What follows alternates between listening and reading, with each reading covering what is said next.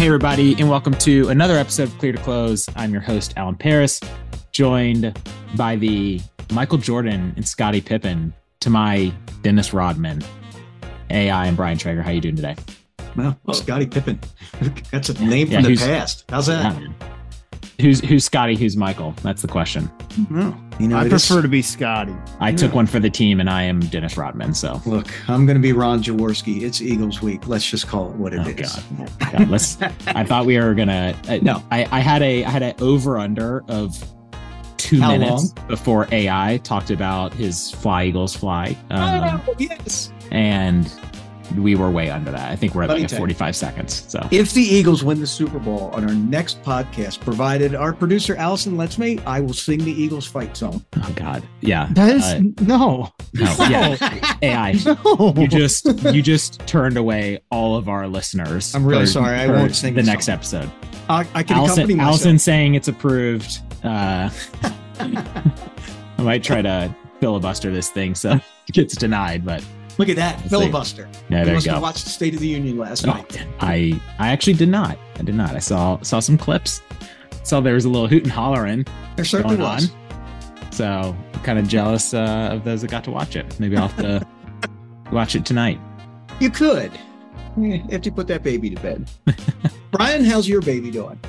She's fantastic. Excellent. It's crazy. Yeah, like the last time we were on, it was any day and counting, and she just turned 5 weeks earlier this week. So it's wild. Snap of a finger. Everyone always says it, they grow so fast. The time flies by.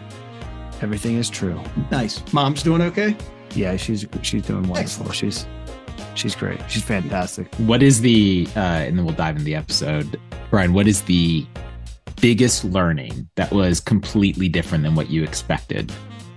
I don't know if there is a biggest learning. Or realization maybe of like, wow, I thought it was going to be like X and it is just a 180 from X. Yeah, I guess one of the things I didn't quite realize was how much of a puzzle it is to solve every day. Yeah. Like every day is something new. Every day it changes. Every day you're trying something else. And so we knew that it was going to take a lot to be good partners to each other, to make the best decisions and be okay. And I think it showed that communication is so incredibly important. Yeah. And like we said, we knew that to an extent, but you don't really know until you're in it. And so I've been blessed to have such an amazing partner to communicate with, and we have fun with it. It's hard. It's certainly very difficult. We're having fun with it. It's Brian. I don't mean to be the bearer of bad news, but this episode is not going to be released before Valentine's Day, so Anna's not going to be able to hear all your kind words before that.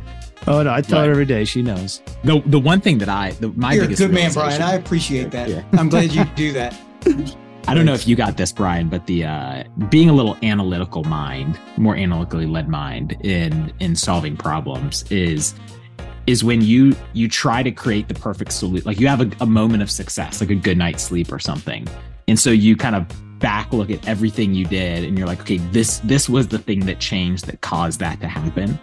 And then you're like, okay, so now we're always going to do that. And then it quickly makes no impact whatsoever. Like I wanted to overanalyze it and get the prescription and the formula of how you create a happy baby. And there are only a very small amount of things that you can actually control in it. So luckily I was prepared with that. So I studied economics in school and statistics with an emphasis in statistics. And so I, even then when I graduated, when I started in mortgage, was building elasticity models for mortgage lending. Hey, if we do this, yeah, I know it was riveting stuff. If we do this, will it get us more loans? So constantly testing variables and all that. Anyway, if you know anything about the statistics, like the R squared we were able to get on these things, like the probability of these variables being accurate if you pulled them, was in the low 20s. It's really not good. So I was trained to say, hey, you could predict and analyze as much as you can, but most likely the variable you think is super important is going to be influenced by something completely random, like, is it sunny outside?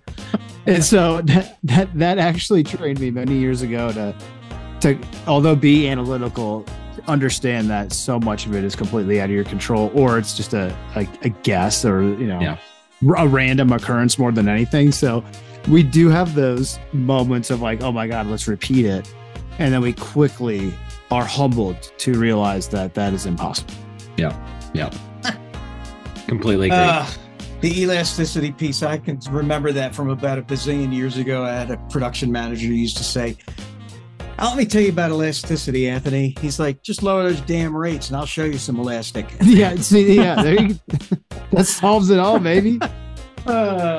It sometimes actually doesn't. But it does. It's legit. It's actually a legitimate exercise to go through. We actually did it. It is. It's a very good exercise. Yeah.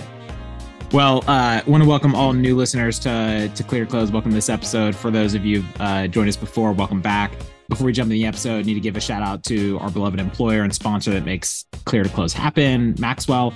Maxwell's technology and solutions help empower lenders to have a competitive, disruptive financial advantage in their market to serve their borrowers the best they can and to be profitable, successful businesses.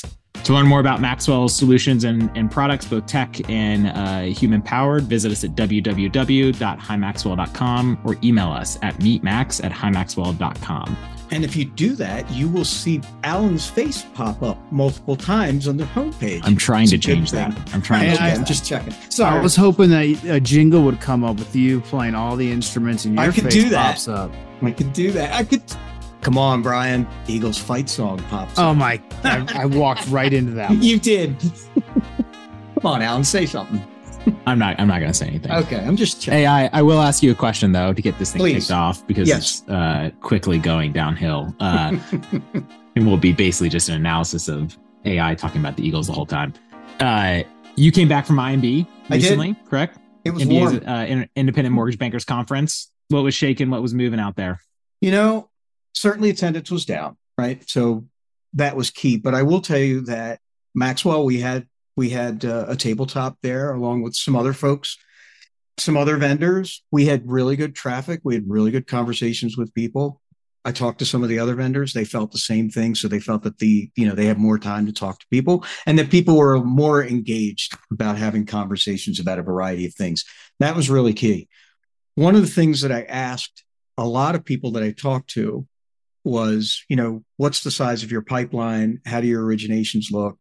How are you feeling about the year? And it was almost unanimous that some people's, folks' pipelines have doubled in the past 30 days or so. And that's simply due to rates declining.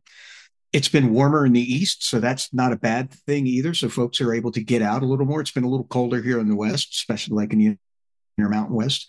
But still, folks' pipelines have doubled. The warehouse banks are seeing their outstandings start to increase. So they, their business contracts too, but they're a little bit of a lagging indicator. And they're feeling confident that with the increase in volume that we've seen in January and here so far early in February, that they're going to start to have really good Marches, really good April. So the warehouse banks are optimistic that this continues. And in asking the warehouse banks, what are your clients telling you?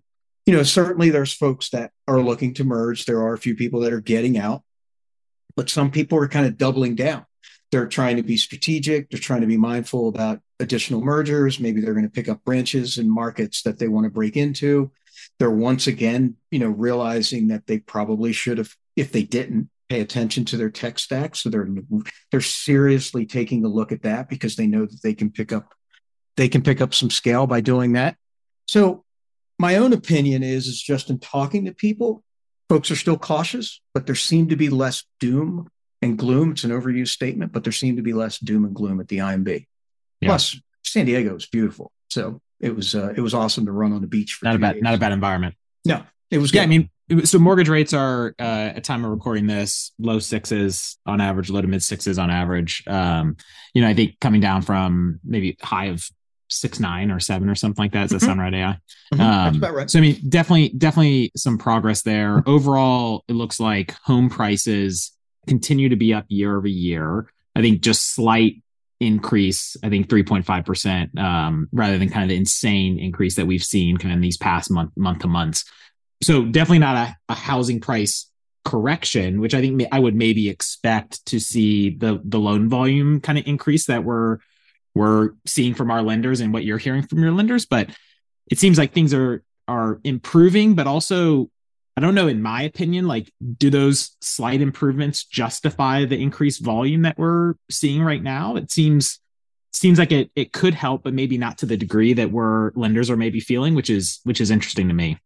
I think it's a little early in the game, right? We're kind of in the first quarter here, literally and figuratively, right? So I think, you look at a couple of things.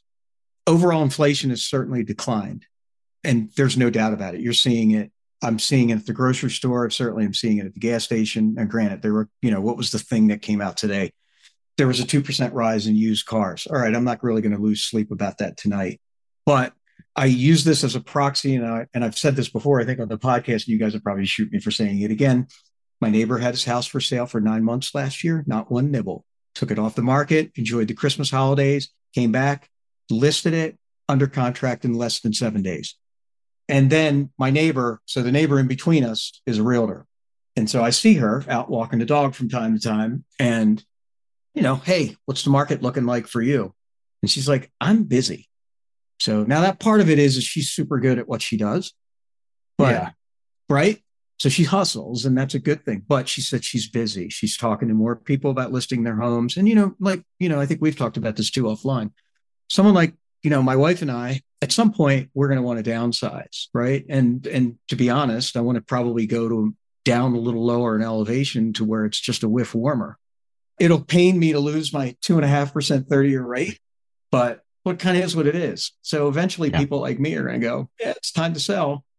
But I think on average, though, that is part of the inventory issue, though, is you have this massive amount of people who are at such a low rate that where they typically would have already made that adjustment or making that adjustment maybe sooner, I think it's still going to they're going to prolong that decision and delay it. So, and maybe that's why it's the flattening of home prices rather than a kind of a recorrection or a drop, is because of that kind of inventory outlook still as an issue. Mm-hmm. Well, and as part of the inventory, we've seen, big stories of very large REITs or private equity firms who invest in single family homes for rental that are selling the portfolio. And I don't know who they're selling it to, if they're putting it on the open market for people to live in as their primary, or if they are just flipping it back over to another investor. But it does seem like, in folks like Anthony, like your situation, I've talked to a lot of friends who got in there 30-year fixed at 3% or even less. And they say, hey, I do want to move. I want to transact, but I don't want to give up my mortgage. So I'm thinking about renting my house, whether that be through short-term rental, Airbnb, or long-term rental. Yeah. And so if that happens, then those mortgages stay and the inventory doesn't increase, yet they want to transact, increasing demand. That could have an upward pressure on home prices. However, it could just be backfilling all these large REITs or private equity firms who are putting those homes back on the market for their residential folks to buy and have as their primary. So there's always in these types of situations where you're looking at forecasting numerous variables that you just can't consider. And they're always throwing left and right situations. And so you never know. You never know. And I think to even play just how intertwined and maybe back and forth all this is, completely agree with your position and opportunity there, Brian. The challenge also, though, is maybe that group is also probably the hardest hit from layoffs. The people who would be doing that are some of the hardest hit in the white collar layoffs that are going on, which just adds another unknown in the market. And so it's got a lot of moving factors with good job numbers, but a shift in where those jobs are, softening of home prices, lowering of rates. It's complex right now. That's for sure. Yeah. But it's interesting, right? So buddy at BOK sends out a newsletter every day. So he made a couple of comments in a recent newsletter. One, despite all the doom and gloom out there in the housing slump, right? Open houses in affluent New York suburbs are packed. And so I know, right? And then signals increasingly point to underlying strong housing demand and consumer health, which demand, we have the supply issue that's going to continue to probably keep prices high. But it feels like the decline in houses that we've seen, at least here, like in Colorado, in Portland, in Seattle, it feels like, that 15 to 25% drop that's been it seems like we've hit the bottom.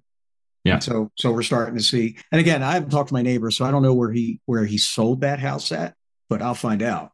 I think it's funny too. We've talked a lot on this show about the short-term memories of mortgage folks. And I think it's going to be a benefit for us in this season and not just mortgage folks, but people who are transacting. And so it's like, hey, relative people stopped buying houses because they're like, rates aren't 3%.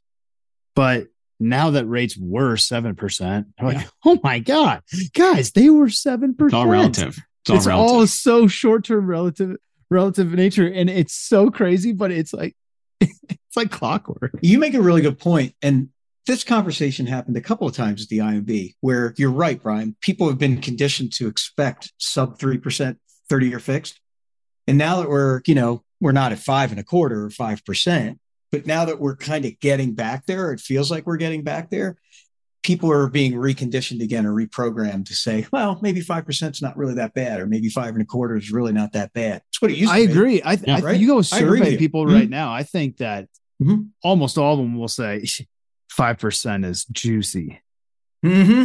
I'm in on 5% when literally I don't know what, 2018. Yeah. 2019 was high fours, just right around there. So it's not like that wasn't, I mean, you take away the time warp of the last 2 years in COVID, but that was not long ago, Allison, can we, our next white paper that we put out, can we use Brian's quote right there? 5% is juicy. 5% is juicy. Yeah. Well, social media and play some Biggie Smalls too. Why not? It was all a dream. I think super interesting. So I think one report from Freddie Mac, I think, projects as kind of we get into this year is getting closer into fives, kind of mid fives, which I think, to counteract my point of maybe the changes that I've made don't make that big of a difference. A super interesting stat where Freddie Mac came out and said 1 percentage point reduction in rates can allow as many as 3 million more mortgage ready customers to qualify on a $400,000 loan. So even if you don't have any, even if the home prices aren't fully correcting to maybe what rates should have been, it opens up a huge home ownership opportunity. But I always have questions about those type of statistics. So maybe help me walk through it, because the national average home price, or maybe loan size, is 370, I think.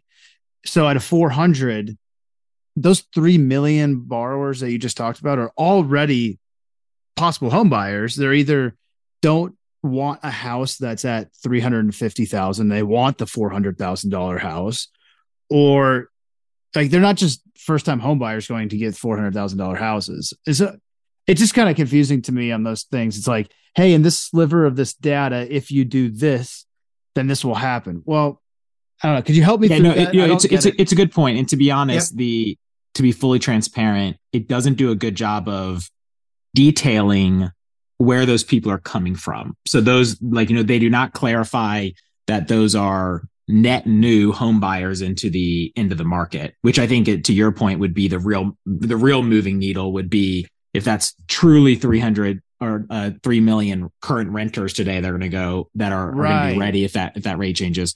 So it probably isn't actually a full mark, but I think shows in general movements what gets unlocked by just a percentage point of financial ability to pay for a mortgage. Okay. So it's probably using that as like of average, and then using average FICOs, average incomes across those bands, and saying average debts, current debts. If you're able to give that average cohort an increase of or a decrease in monthly payments, then they would be able to do this. That's right. Got it. Freddie Mac representatives, if you want to join the podcast and explain your study on how you get to those numbers, you're more than welcome. So yes, we would be happy to quiz you. But yeah, I think so. AI, it seems, there's in general, I think where we left 2022 saying, or not everybody, a lot of people left 2022 saying there's a light at the end of the tunnel, but it's hard to see right now. Let's kind of heads down, make it through 2023.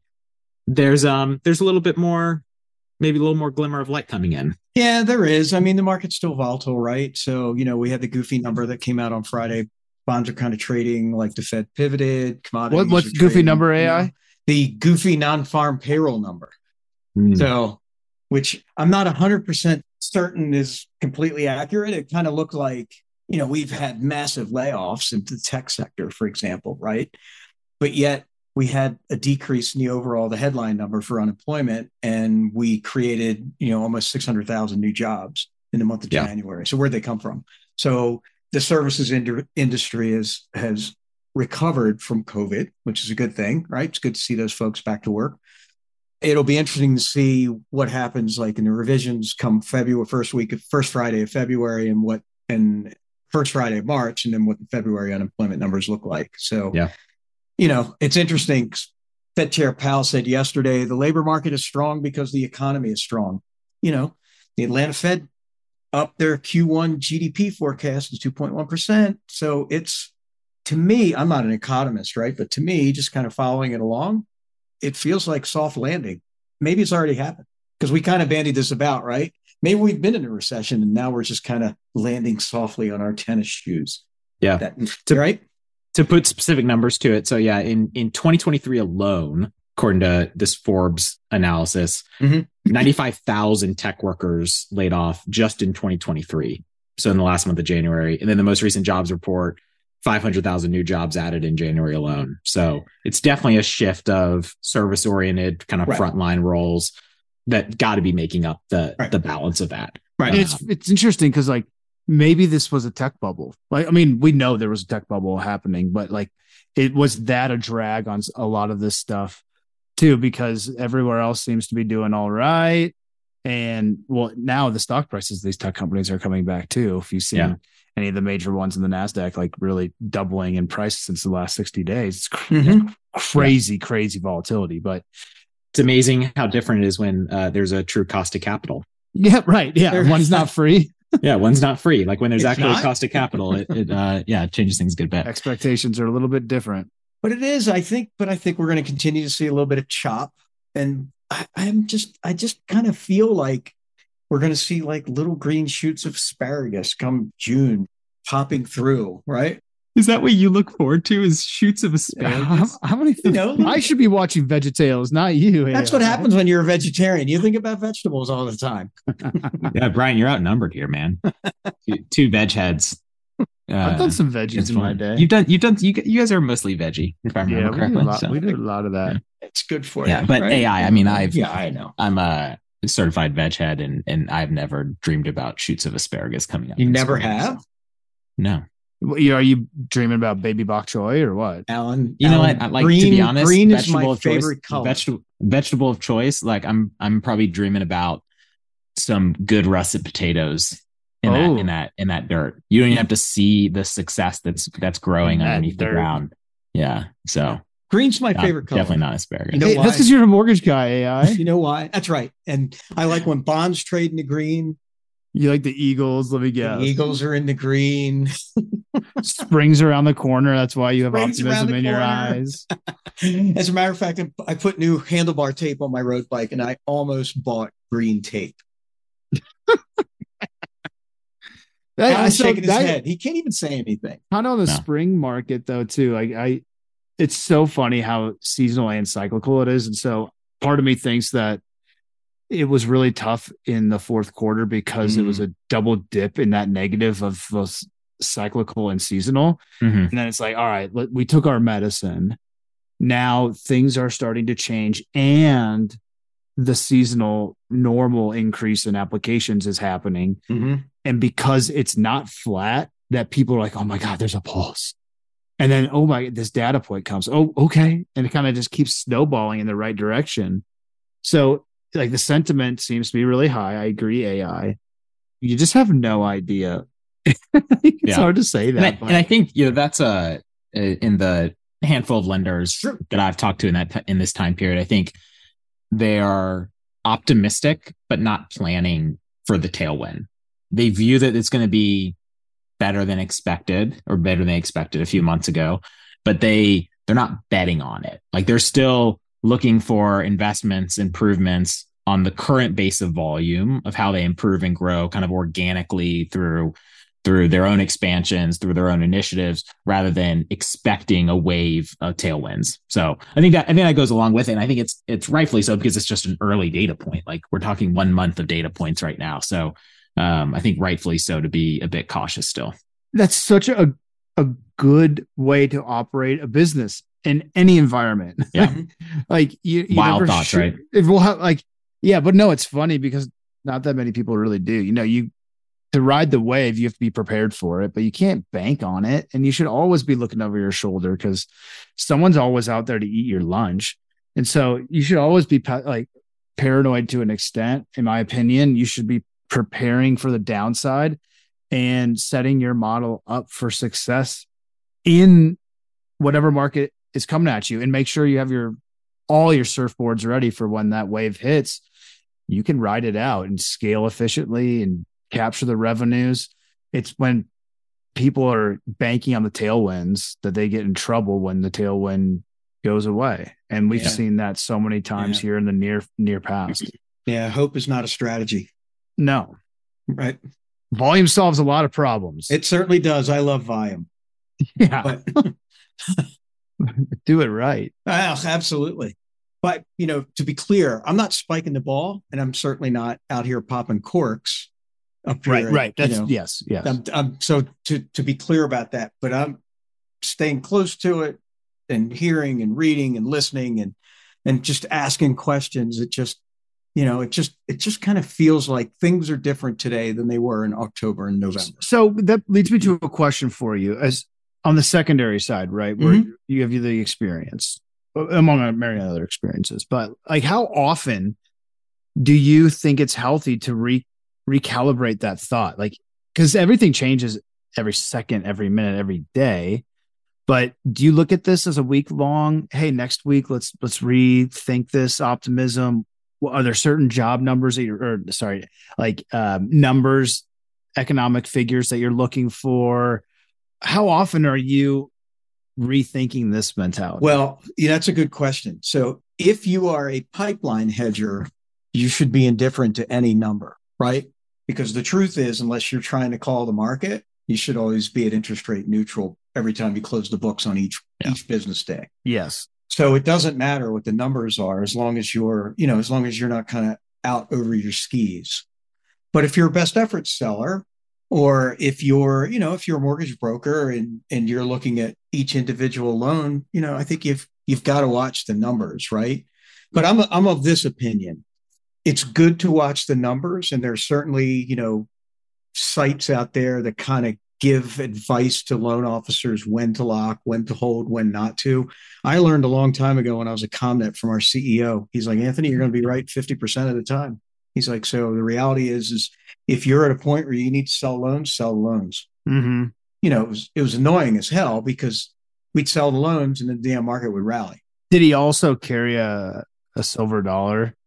Any opinion you had, he'd flick it in the air? No. Like Two-Face and Batman? No, but you know what? He gave me a lot of really good advice. And so this is really dating myself. He's like, always watch the Financial News Network with Paul Kangas. And Paul used to talk really fast, and he would like spit would come out of his mouth on television, right? So it was amazing. And then every Friday this was night, before high definition TV. So it was. That even says the volume scarier, of spit that right? you could actually see if you could see it on that resolution. And then there was this guy, he's long since gone now, but his name was Louis Rukeyser. He had the wildest white hair, and he was based out of Owings Mills, Maryland. And he'd always have great investment minds and stuff. And so he's like, Anthony, you have to watch it every Friday night before you go out and carry on. So I would. And then the other thing that he told me he's like, pay attention to your surroundings. He's like, the numbers are fine, but listen and look, right? Because you're going to see things out there, what things cost. Are you seeing people paying in cash? Are they paying with their credit cards? Like, it was like kind of silly things. Like, to me at that time, they were kind of silly, but now they've had a chance to reflect on it. He actually made a really good point, right? So those are kind of things that we do. Now, admittedly, on our trade desk, we do have conversations every day about where the numbers are going. But we're looking we're looking at a variety of things. So we do a little bit, Daniel and Matt and I will occasionally look at resistance levels and 200-day moving averages just to get a sense, do we think the market's going to kind of break out? But truly, we stay as close to zero as we can. No risk. Yeah. Did that answer your question? Yeah, I think, so on the secondary side, it's pipeline managers and such. That's really what it is. Yeah. Yeah. And then as a CEO, you take those considerations. You probably assume your desk is net zero, and you try to look at these news pieces and data points. You probably just kind of constantly consume it and reflect on, hopefully you have it scheduled throughout your weeks and months to look back and reanalyze some certain things. But yeah, and I think it's up to everybody's individual process. But. Yeah. I mean, the thing is if you have good pipeline hygiene, if you're staying up on your post-lock adjustments, if you're always looking at your loan, if your loan purchase advices and making sure that the loan's funded where they were supposed to fund, I think those kind of things set you up for success. And so, now's the time to do that. If you had attention pipeline hedgers and pipeline managers, if you weren't doing that, you should be doing it now. You don't have the volume. So now's a good time to get in that habit. So when you do have the volume, you're in that rhythm where you're doing it. And those things, they served me well when I was, in the trenches doing it every day. And they sound kind of trite and silly, and I admit it, but they work. All right, well, let's wrap it here. A little bit shorter episode this week, hopefully valuable. Wanted to just give a quick pulse on what's happening in the market. Appreciate AI, Brian, all the insight and how you guys are feeling about it and what you're looking at. So again, if you're new to Clear to Close, thanks for popping over. Don't forget to hit that subscribe button. If you're returning, thanks again for joining. Hopefully you found the episode valuable. Again, thanks to our sponsor and beloved employer, Maxwell, for making all this possible. To learn more about Maxwell, visit us at www.himaxwell.com or email us at meetmax@himaxwell.com. And until then, till the next episode, happy lending. Yep. See everybody. All right. Catch you later. See everybody. Peace.